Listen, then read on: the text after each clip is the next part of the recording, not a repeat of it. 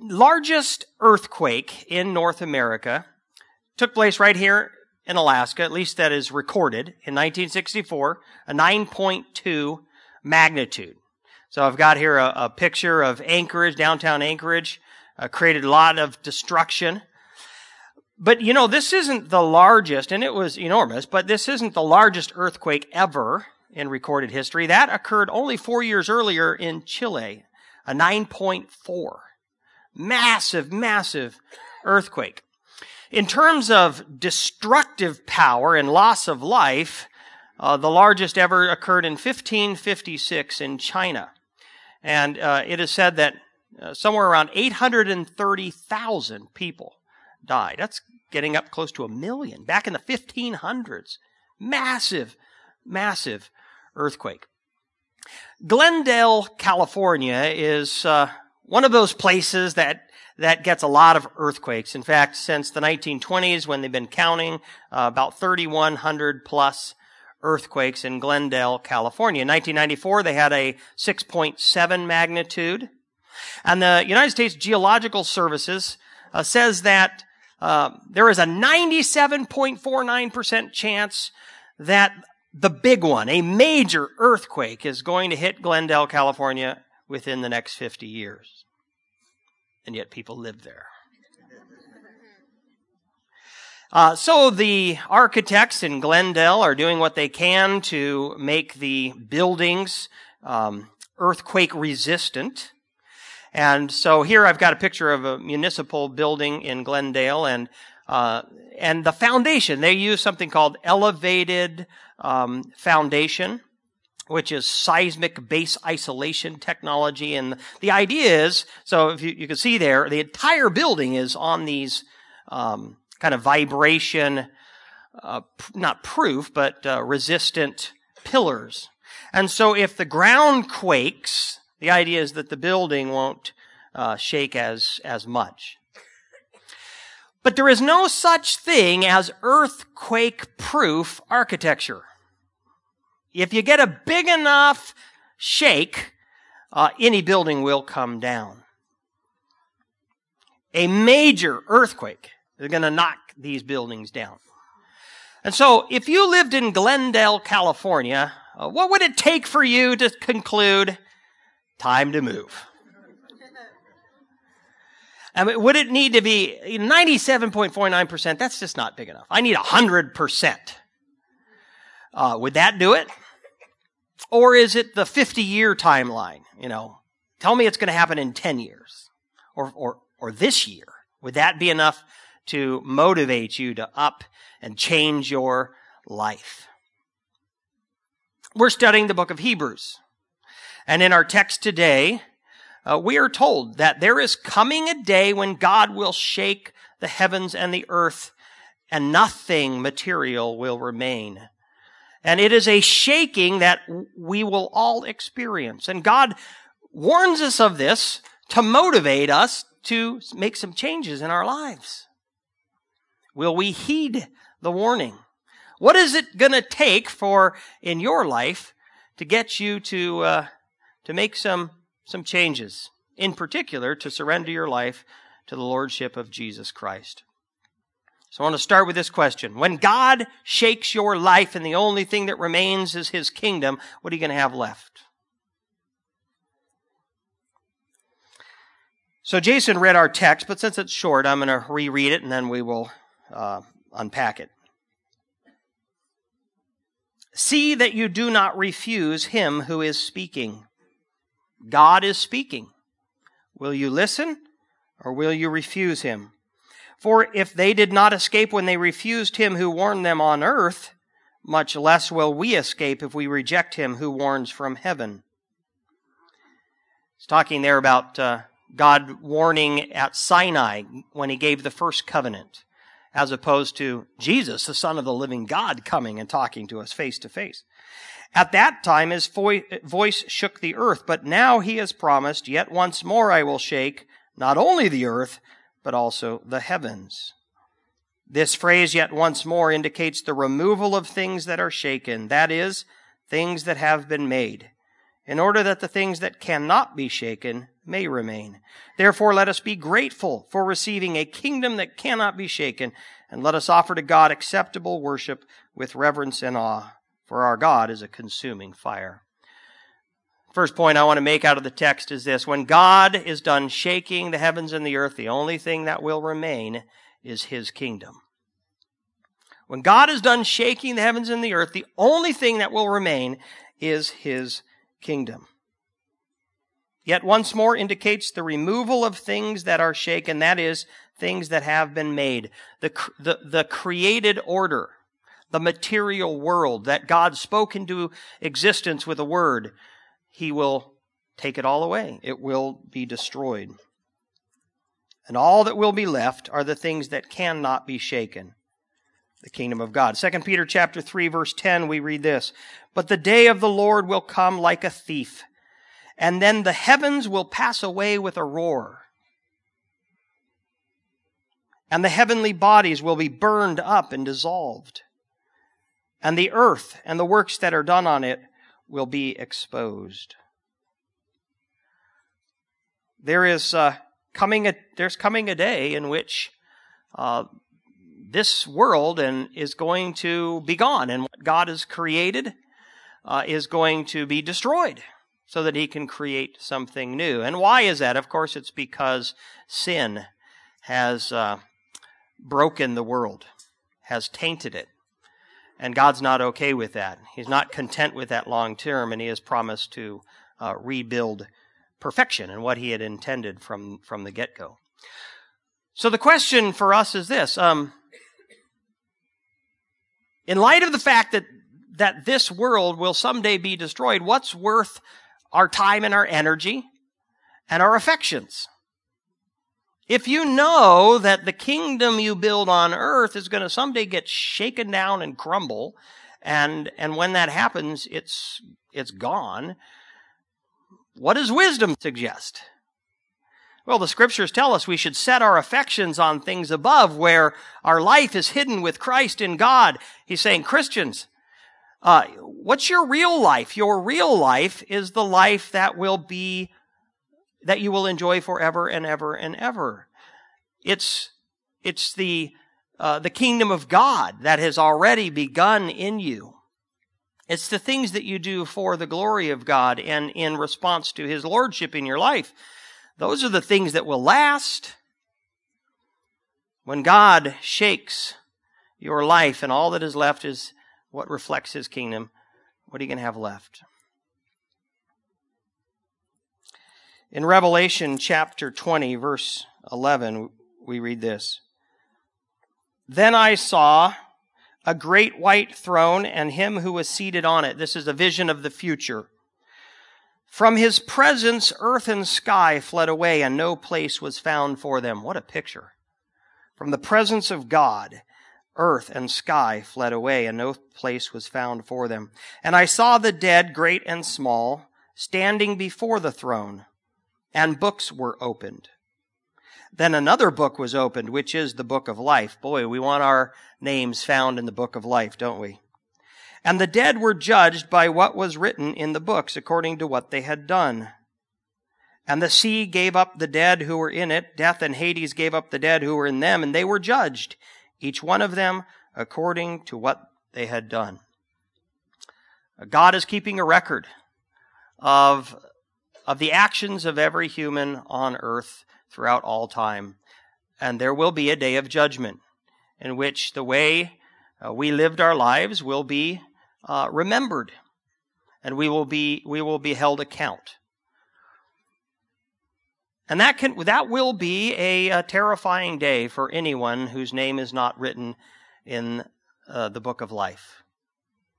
Anyone whose sins have not been forgiven and forgotten because of the blood of Jesus Christ.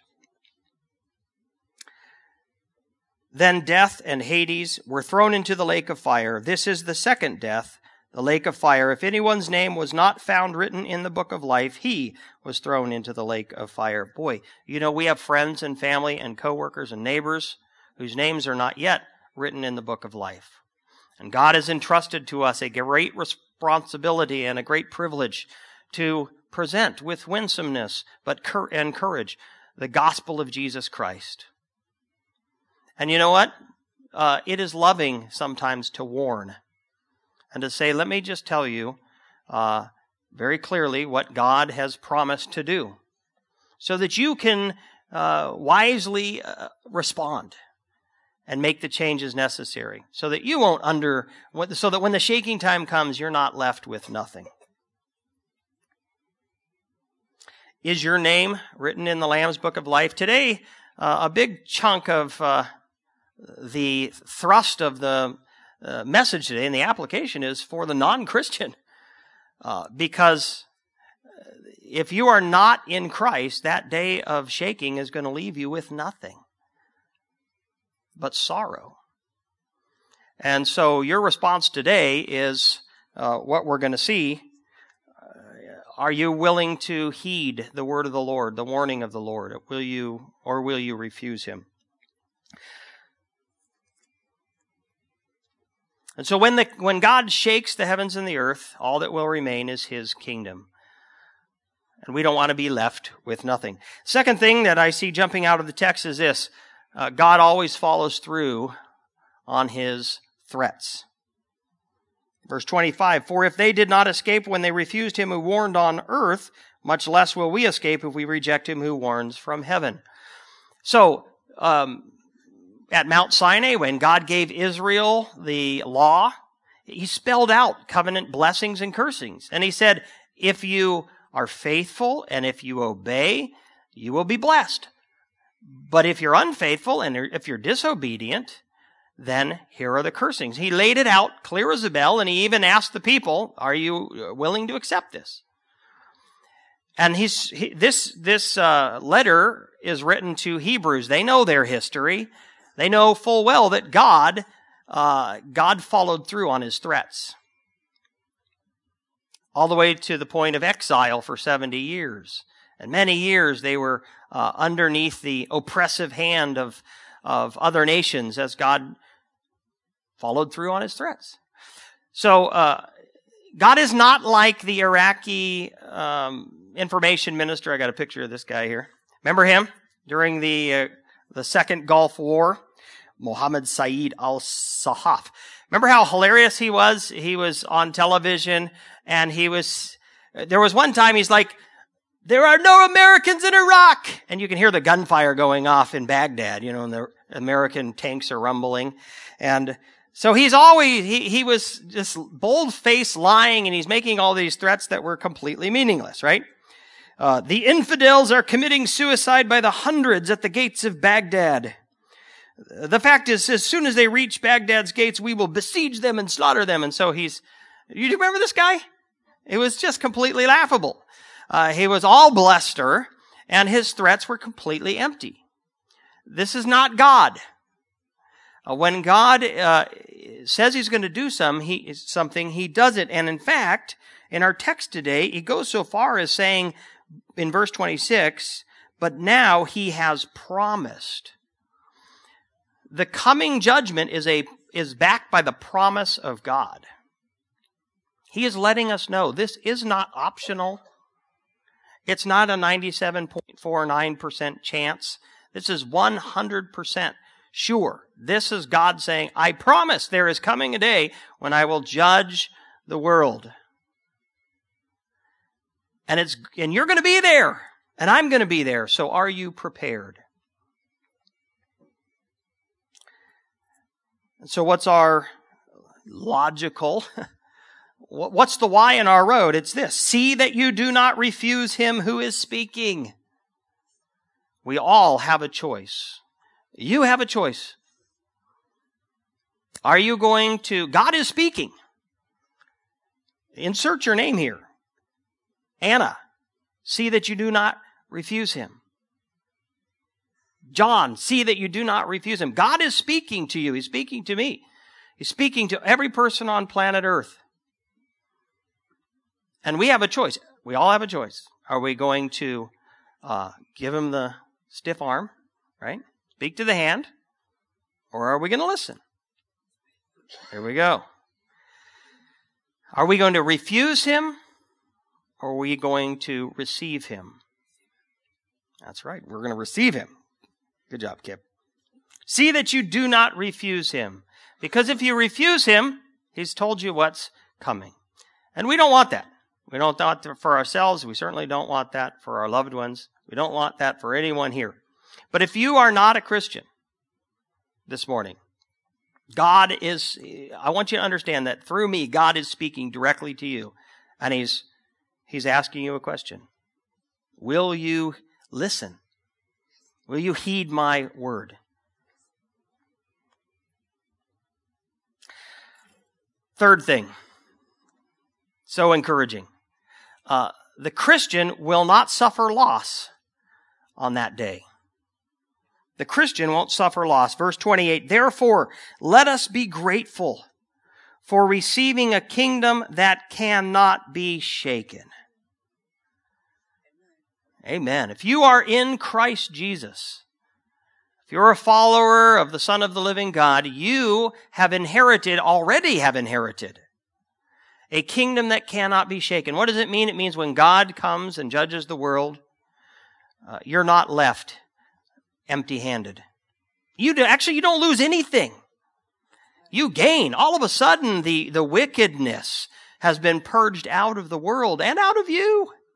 And so you step even more fully into this inheritance that you've begun to taste, right? And we have tasted and seen that the Lord is good. We've tasted and seen. But that day comes and we're going to get to step fully into it and experience our full inheritance. Revelation 21. Again, seeing the future. The prophet John writes, then I saw a new heaven and a new earth. God's going to recreate. I wonder what that'll be like. The first one was awesome. I wonder what the new one will be. Then I saw a new heaven and a new earth, for the first heaven and the first earth had passed away, and the sea was no more. And I saw the holy city, New Jerusalem, coming down out of heaven from God, prepared as a bride adorned for her husband. So it's going to be lovely, desirable. And I heard a loud voice from the throne saying, behold, the dwelling place of God is with man. He will dwell with them, and they will be his people. And God himself will be with them as their God. We've tasted that right now and dwelt with the Spirit of the living God. We've begun to taste it, but then it will be fully realized. He will dwell with us. He will wipe away every tear from their eyes, and death shall be no more. Neither shall there be mourning, nor crying, nor pain any more, for the former things have passed away. And he who was seated on the throne said, behold, I'm making all things new. And so we Christians, we don't fear the coming judgment because we have nothing to be judged for because of the mercy of God and the blood of Jesus Christ. Our sins have been atoned for. They have been forgiven. Hebrews has been pounding that, right? I remember their sins no more. That's incredible. Amen.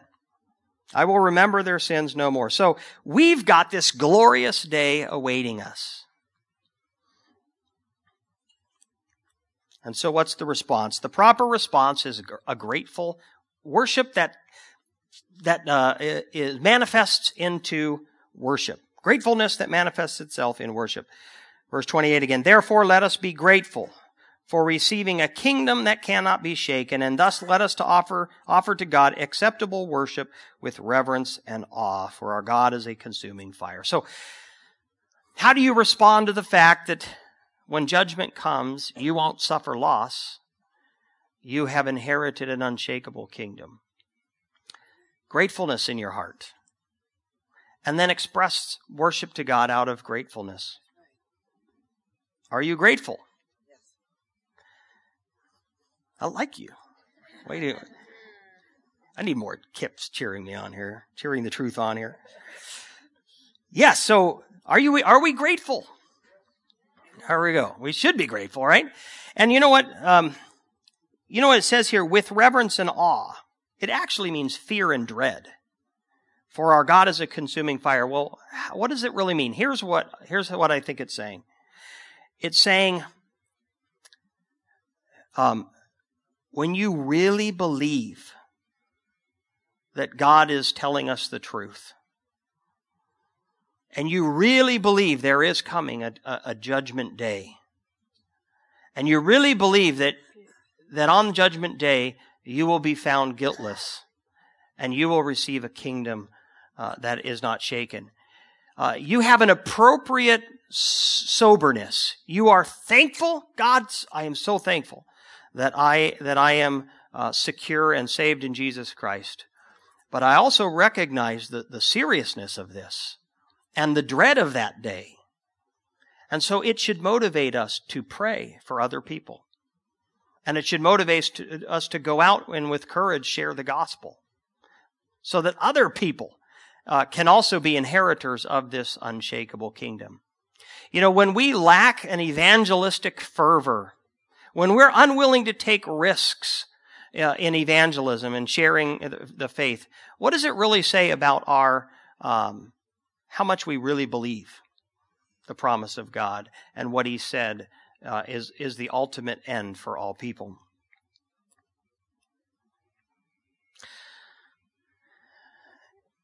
Watchman Nee was a pastor in the 1920s in China. And I heard a story, I love this. He said, there was a young Christian who came to Pastor Nee and said, you know, I'm blowing it as a Christian. I just can't seem to overcome some sinful habits I have, and I'm not doing what I know I should be doing, and I'm worried about my salvation. And Watchman Nee said, see my dog right there? He said, my dog is house trained. Never does anything in the house. Super obedient. Now, see my little son? My son messes his pants up. Slobbers all over, puts food everywhere. Doesn't always obey me. Which one is going to inherit? It's my son. And God has adopted us into His family. And He has guaranteed us an inheritance that can't be shaken by judgment, and it can't even be shaken by our own failures.